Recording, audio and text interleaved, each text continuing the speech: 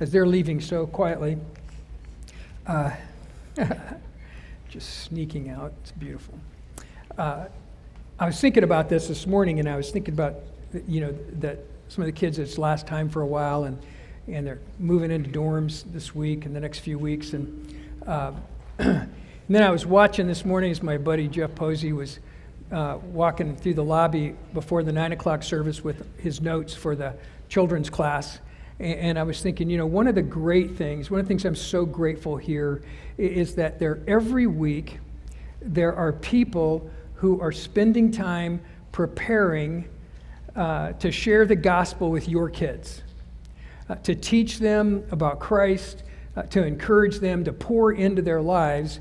And what a gift it is to know that there are some adults who care enough, feel your kids are valuable enough, that they would take their time for free and pour into your kids' lives. We're really blessed by just some amazing people that do that week in and week out, and really grateful for that. And it was a reminder to me again that how important it is for us to be pouring into the lives of other people, and how important it is at the same time for other people to be pouring into our lives, that we need that we're built for that we're built for pouring into people's lives, and we're also built for other people to be pouring into our lives. And that's an important part of how we're made and what keeps us healthy and what we need to be about. And when that's not going on in our lives, then there's some challenges that happen as a result. Last week, we talked about this whole idea of community, how there's a tendency in our lives to leak.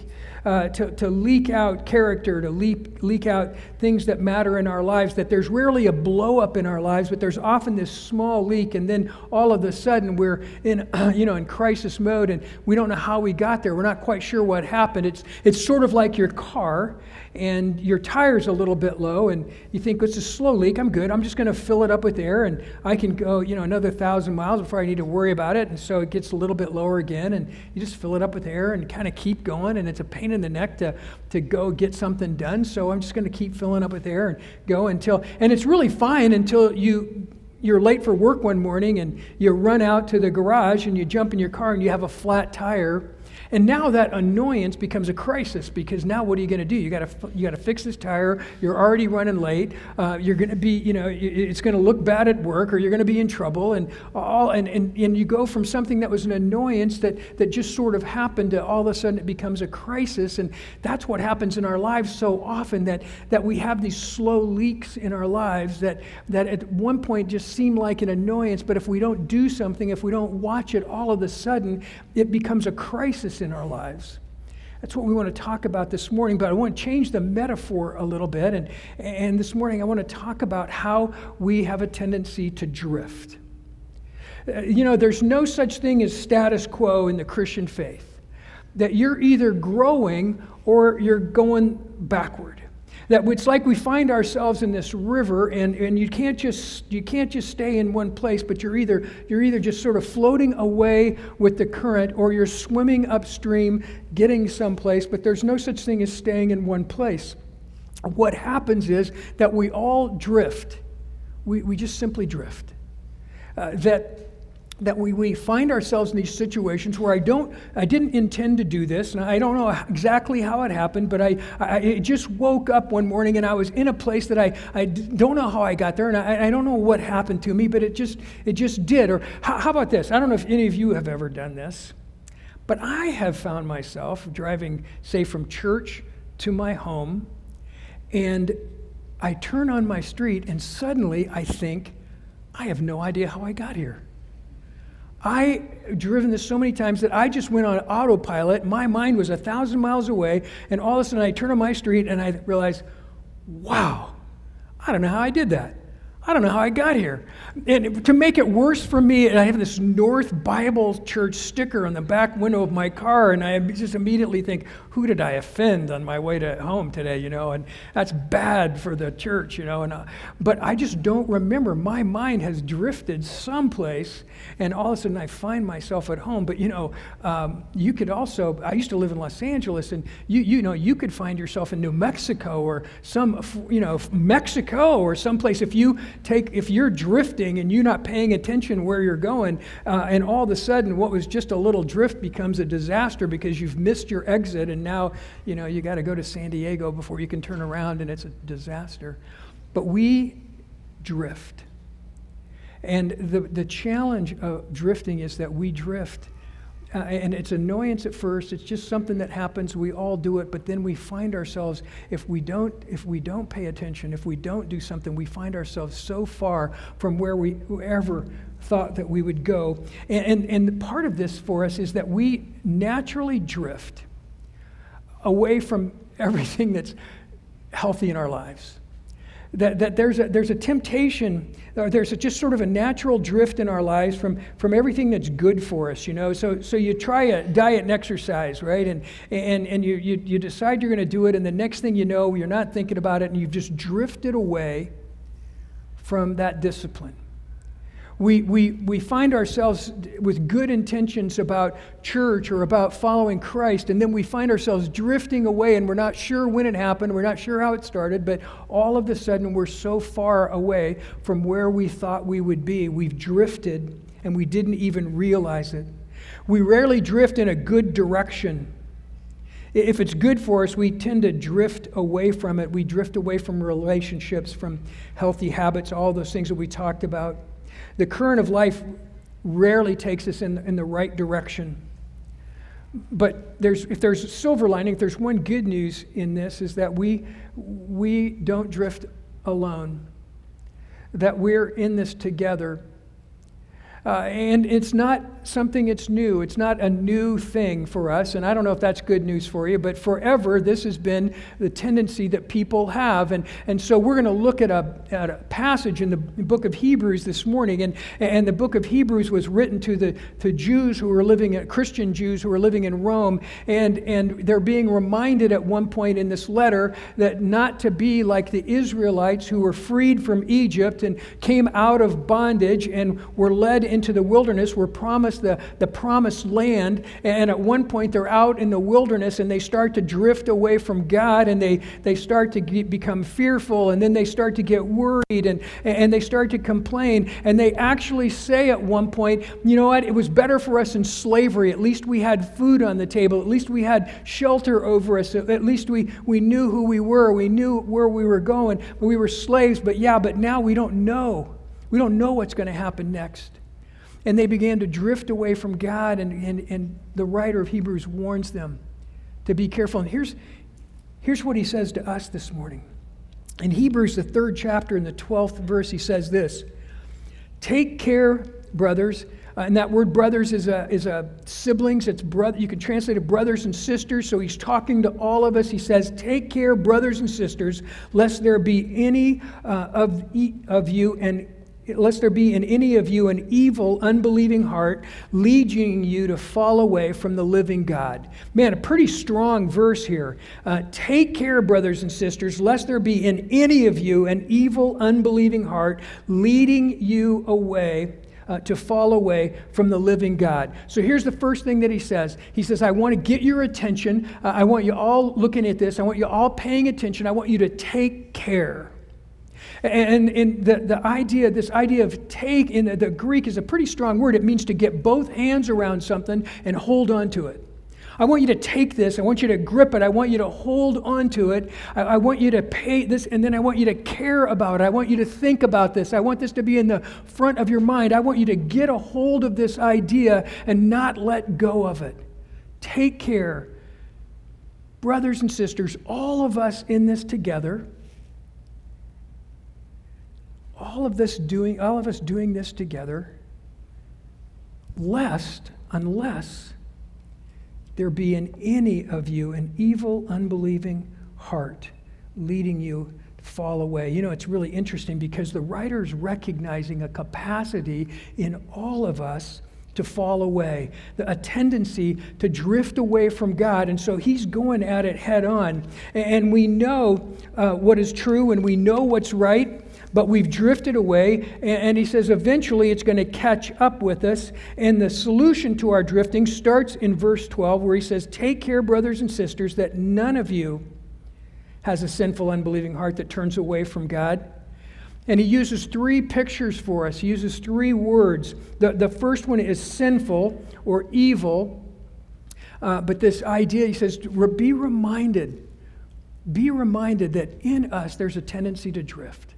There's still sin that creeps out in our lives. There's still sin that tries to get a hold of us. There's still sin in our lives that tries to get us away. And he says, I want you to watch out. I want you to take care. I want you to be aware of that sinful part of us, because it leads to something even worse. It leads to an unbelieving heart, which then leads to following away from God. And there's this journey, there's this process. And we used to talk about it like this to our kids. Sow a thought, reap an act. Sow an act, reap a habit. Sow a habit, reap a character. And sow a character, reap a destiny. Did you get that? Sow a thought, reap an act. He says, take care, brothers and sisters, of what you're thinking about. Take care how you consider your thoughts. Because when we sow a thought, we reap an act. And when we sow that act, we reap a habit. And it continues on. And all the writer of Hebrews is saying is that what that leads to is an unbelieving heart and eventually someone who falls away. That's what I want you to be careful about.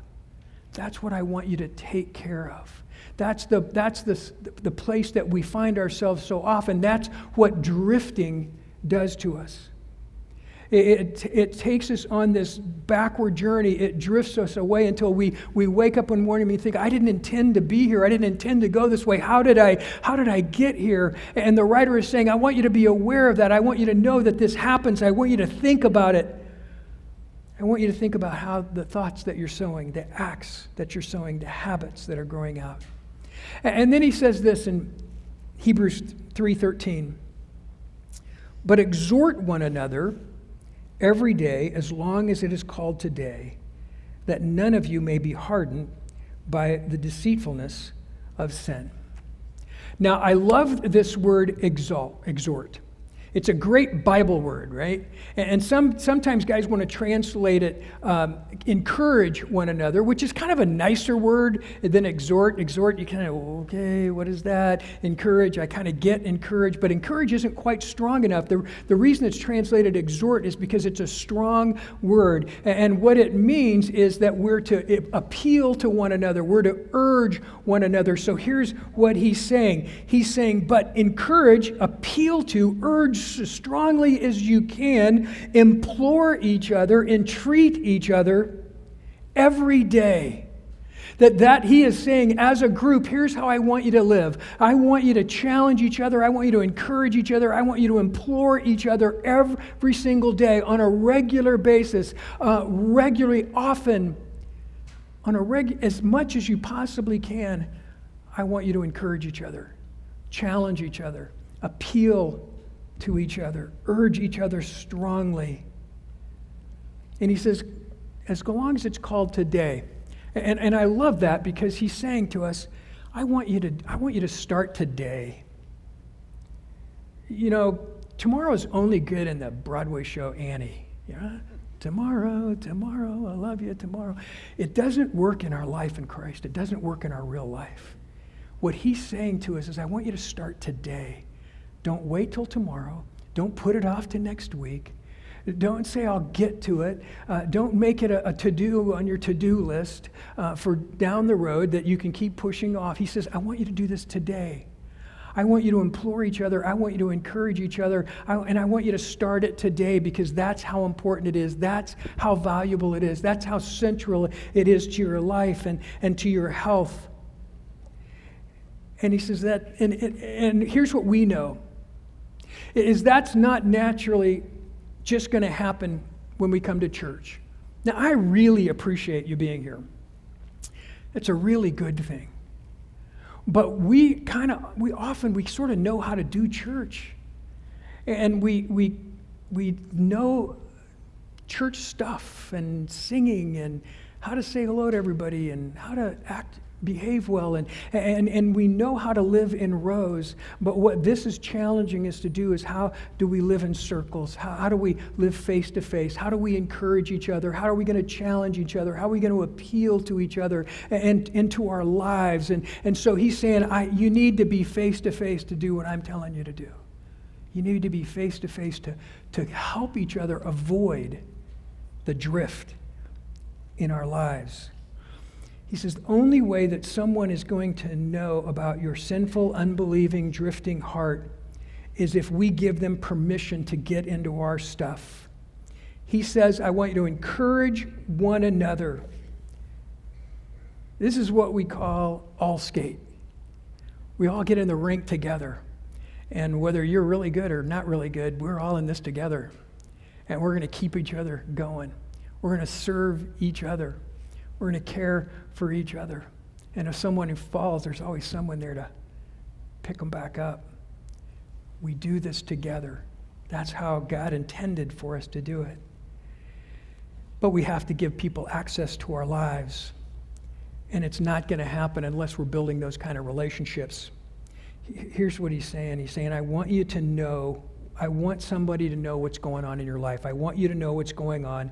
I want you to be in each other's lives in such a way that when something starts to go wrong, someone starts to drift, that you'll notice it. Do you have people in your life that if you started to drift, or let's say it this way, when you start to drift, that there are people in your life that would notice that? That they would notice that and they would be able to say something to you, that they would be able to urge you, to appeal to you, to encourage you, to help you up, but they would notice that. Think about this for a second. Who do you know, maybe it's you, that if somebody had been pouring into your parents, your life would be completely different today? Or who do you know, if somebody had been pouring into their parents, their family, their life somewhere, that your life would be completely different today? But some of the pain that you experience, some of the hurt that you have in your life is a result of the fact that there was never anybody pouring into the people who poured into you, who gave their life, who came before you. And now you live with some of that. What would it have been like if somebody had been pouring into their lives? We need to pour into other people's lives. But we need to have people who are pouring into our lives as well. So we're called to exhort each other, to encourage each other. The verse is really saying this, that I want you to be in each other's life. I want you to get into each other's stuff. I want you to know them well enough that if you see somebody drifting, you can say something. You can intervene. You can encourage them. You can be part of that. So how do we do this? The first thing that the scripture tells us is that we're to do it daily, that we're to do it regularly. So that means there's got to be an environment, there's got to be a place where this can happen on an ongoing basis. It's an ongoing commitment, it's a friendship, a trust, it's encouraging one another. And in the Greek, the next words form what amounts to a purpose statement in this passage. It says that none of you may be hardened by the deceitfulness of sin. Because what happens in our lives is we find ourselves, and you've seen this, I'm sure, in people, that it's gone on now. The drift has gone so far that people's hearts become hardened, that deceitfulness of sin gets a foothold in their lives, and all of a sudden they just fall away, that their hearts are so hardened that when confronted with what's going on in their lives, they just say, why don't we all just get over this? Can't we just move on? I don't want to do anything about it. Why are you guys judging me? Have you ever heard that one? I get that occasionally. I said, well, I'm not the one actually that did that. You did it. I'm just challenging you on it.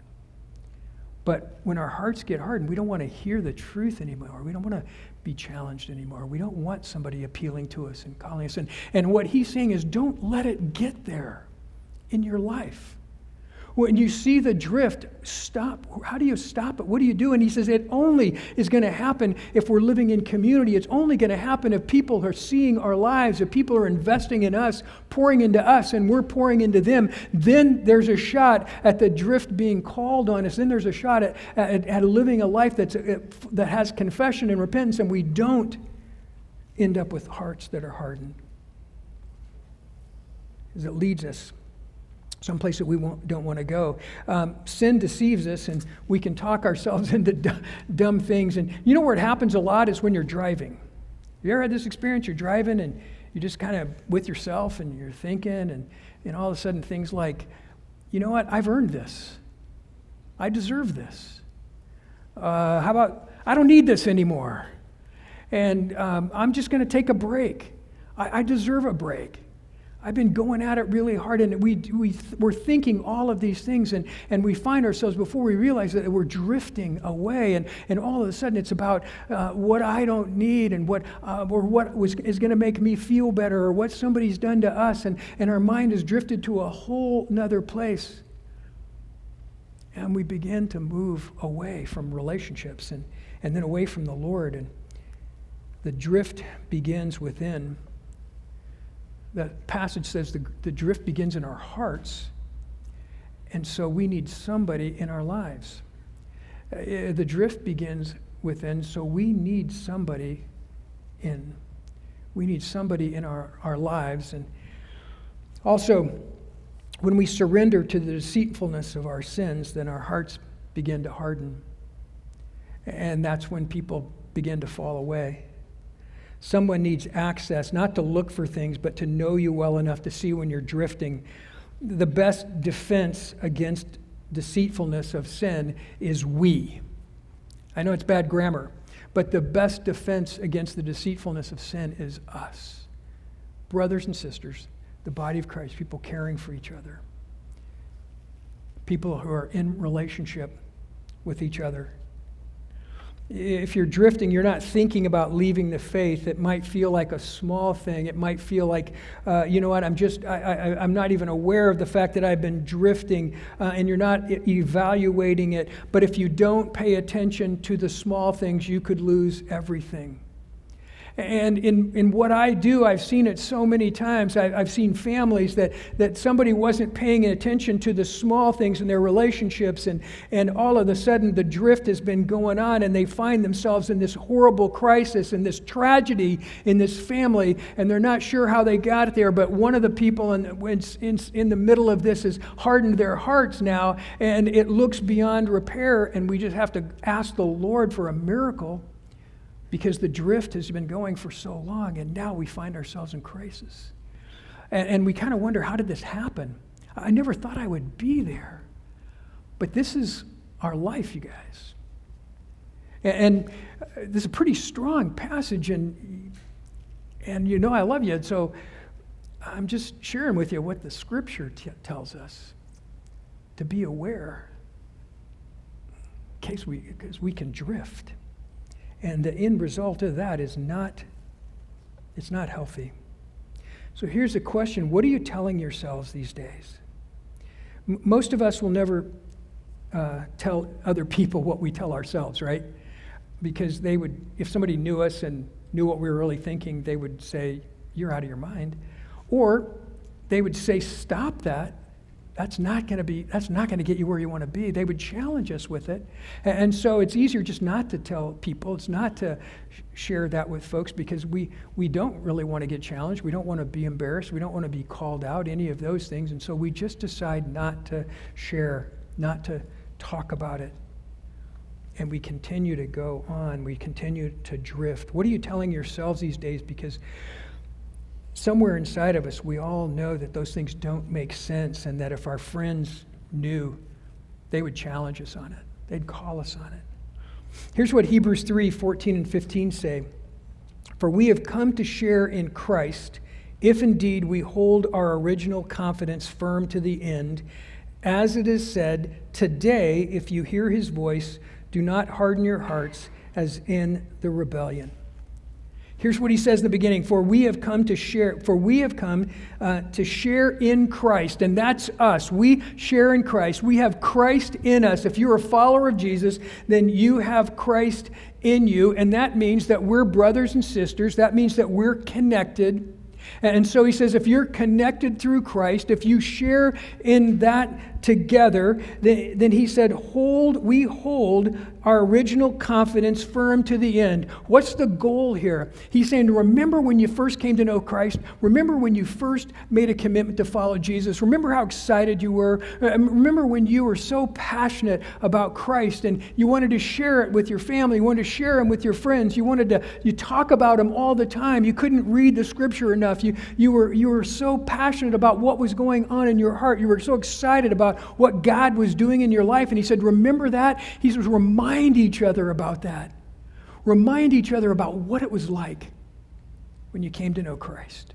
Remind each other what it was like. Think about the time in your life that you were the most passionate about your faith. And he said, I want you to remind each other about that, and then hold that firm. Encourage each other to hold that firm. Don't let that go. Be reminded of who Christ is in your life. Be reminded of that time that you were the most passionate, the most challenged, the most encouraged by your relationship with Christ, and hold that. Help each other. Hold that firm. As it is said, today, if you hear his voice, do not harden your hearts as in rebellion. Today, not tomorrow, not on your to-do list, but today, if you hear his voice.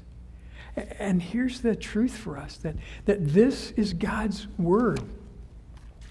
This is one of the primary ways that we hear his voice. And he's saying today, if you hear his voice, don't harden your heart. Open yourself up to what God wants you to know, what God wants to do in your life. He challenges us, and we all need somebody seeing about us. We all need somebody appealing to us, urging us, encouraging us. We all need to be in relationships that are strong enough, that are close enough that if we start to drift, somebody will notice. And so here's what we believe. We believe that that we love being here. We love worshiping together. We love this, but we also have this conviction that most of us, probably all of us, grow more and learn more in circles than we do in rows. That when we're in rows, we're shoulder to shoulder, but when we're in a circle, we're face to face. And when we begin talking to each other, when we begin to open up our lives to each other, when we begin sharing with each other, when we've been listening to God's word together, that we grow more. And we grow together. And we have an opportunity to live that life that Christ challenges us to live. And so we try to encourage everybody to get into a small group. And we try to encourage everybody to build those kinds of relationships into your life so that people know you well enough. You know, one thing that I love about small groups is that when people come to church, they say, oh, you know what, I've got friends that I'm looking forward to seeing now that we saw each other on Tuesday night, and now we're looking forward to see each other on Sunday, and we have this relationship that's blossoming in our lives. We have this intimacy that's growing. We have this accountability that's beginning to happen. And let me just say that if you're in a small group, it's not automatic that those things will happen, that you have to take it seriously and you got to work at it, and it takes time. It takes commitment to do all those things. You know, we send out these questions, study questions for small groups a lot, and you know, I might say something in the beginning of them, what was your favorite part of the Olympics or something.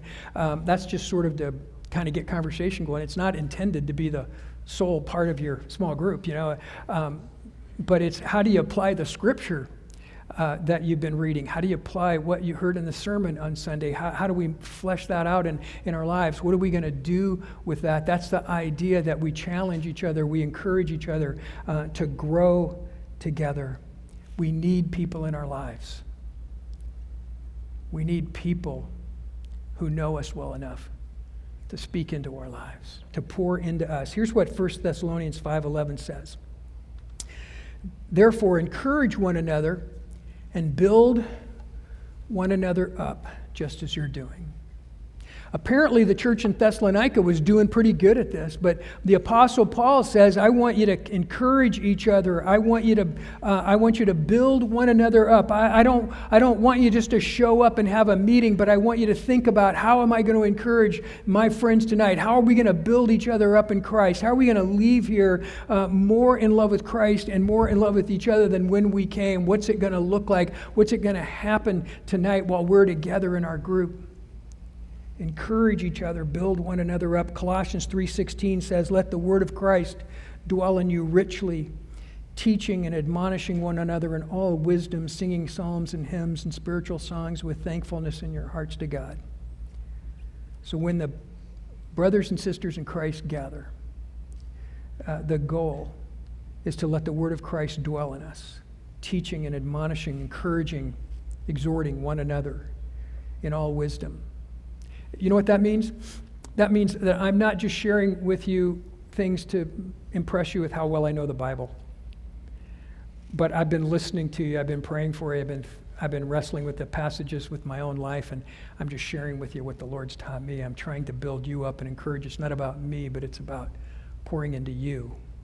And so often when we're talking with other people, we're so focused on getting the right answer at the end of the conversation that we forget what people are actually talking about, or forget what people are actually asking, or what's really going on. And he's saying the goal is to encourage each other, to build each other up. Acts 14:22 says this, strengthening the souls of the disciples, encouraging them to continue in the faith, and saying that through many tribulations we must enter the kingdom of God.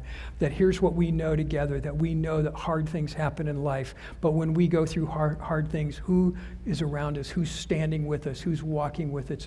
Are those people that we have the tightest relationships with, the people that have the most significant relationships, are the people around us. And so, you know what happens is, one of the great things I love is that so often I'll find out about something that's happened to someone in the church, and by the time we can even respond as a staff, their small group is already taking care of them. That stuff's already begun to happen. Healing's already started to take place. Food's already been brought over. All of those things have started to happen because they're in that kind of community, encouraging each other, blessing each other.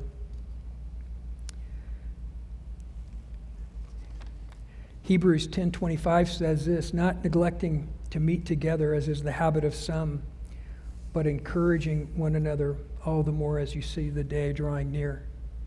Let me just say two things about this. One is we need to be together. We need to be together on Sundays, and then we need to be together with people that we're building relationships with. But to not do that just sort of guarantees that somewhere along the way we're going to drift. To say I can do this by myself is a bit of arrogance or naivety that isn't going to work in your life. But we need each other. We need encouragement. We need the body of Christ. We need our brothers and sisters in Christ. And on a side note, if you're going away to school, if you're starting college, find those people first.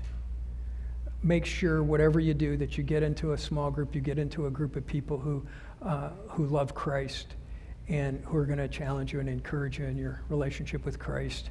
I love you guys. That's just free, okay? Seriously. I just came to me when I looked back there. Okay. All right. So this is why we want you to be connected.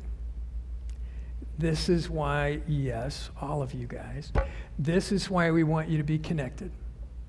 This is why we want to be in relationships. This is why we encourage people to be in small groups. Because we don't want to get a phone call that says there was an explosion, there's a chaos, there's disaster in somebody's home, there's somebody's life has gotten destroyed, somebody's heart has gotten hardened, but we want to be part of growing in Christ together, not drifting.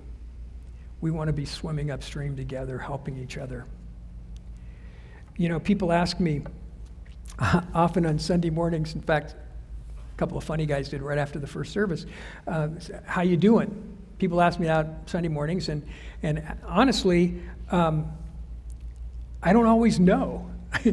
I don't know if this has happened to you, but people say, how you doing? And I'm not really sure at the moment. I don't really have a good answer, Sometimes I'll say something really dumb like, yeah, well, I'm above ground, or my eyes are open, I'm up, whatever.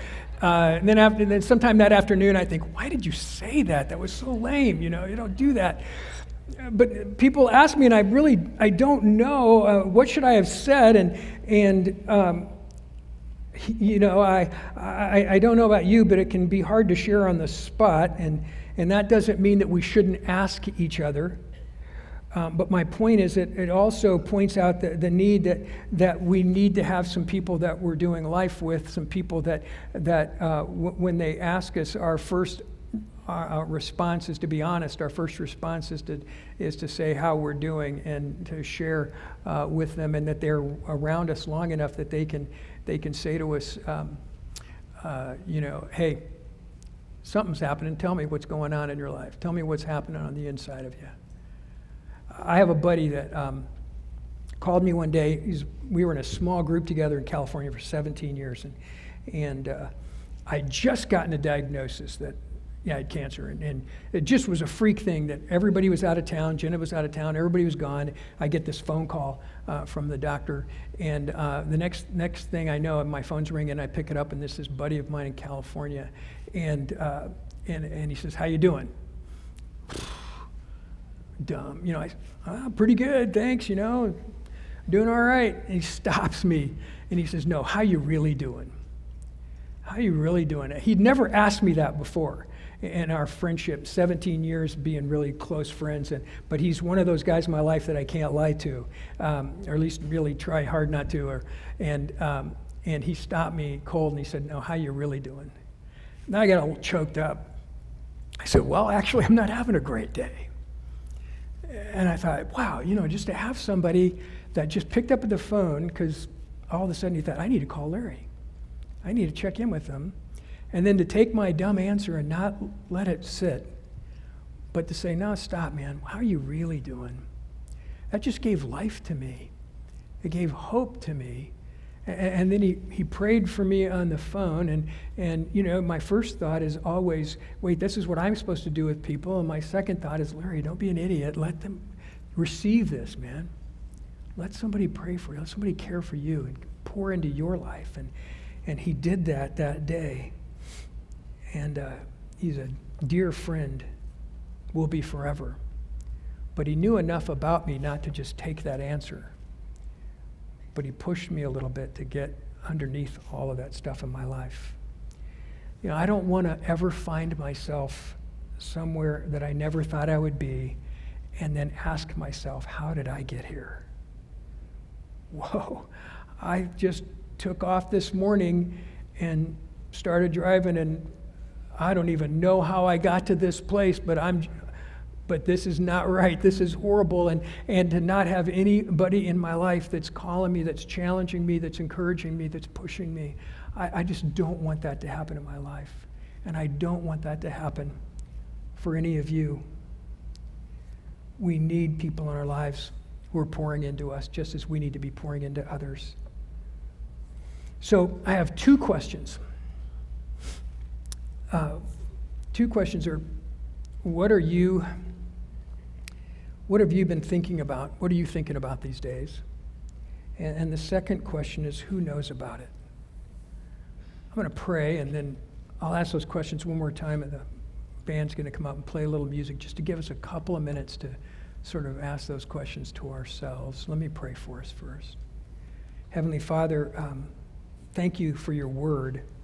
Thank you that you love us so much, Lord, that you speak the truth into our lives, and Lord, that you challenge us. And thank you, Lord, that you created us to be in relationship, that we're brothers and sisters. And you intend for us, Lord, to be involved in each other's lives. And you've built that into your body. And we are grateful today. So we just simply ask, Lord, that whatever would keep us from doing that, Lord, that you would you would speak to us, encourage us, draw us to people, Lord. Lord, that you would work in our hearts. Lord, because none of us want to drift away from you. Lord, we give you praise, we give you thanks. In Jesus' name, amen.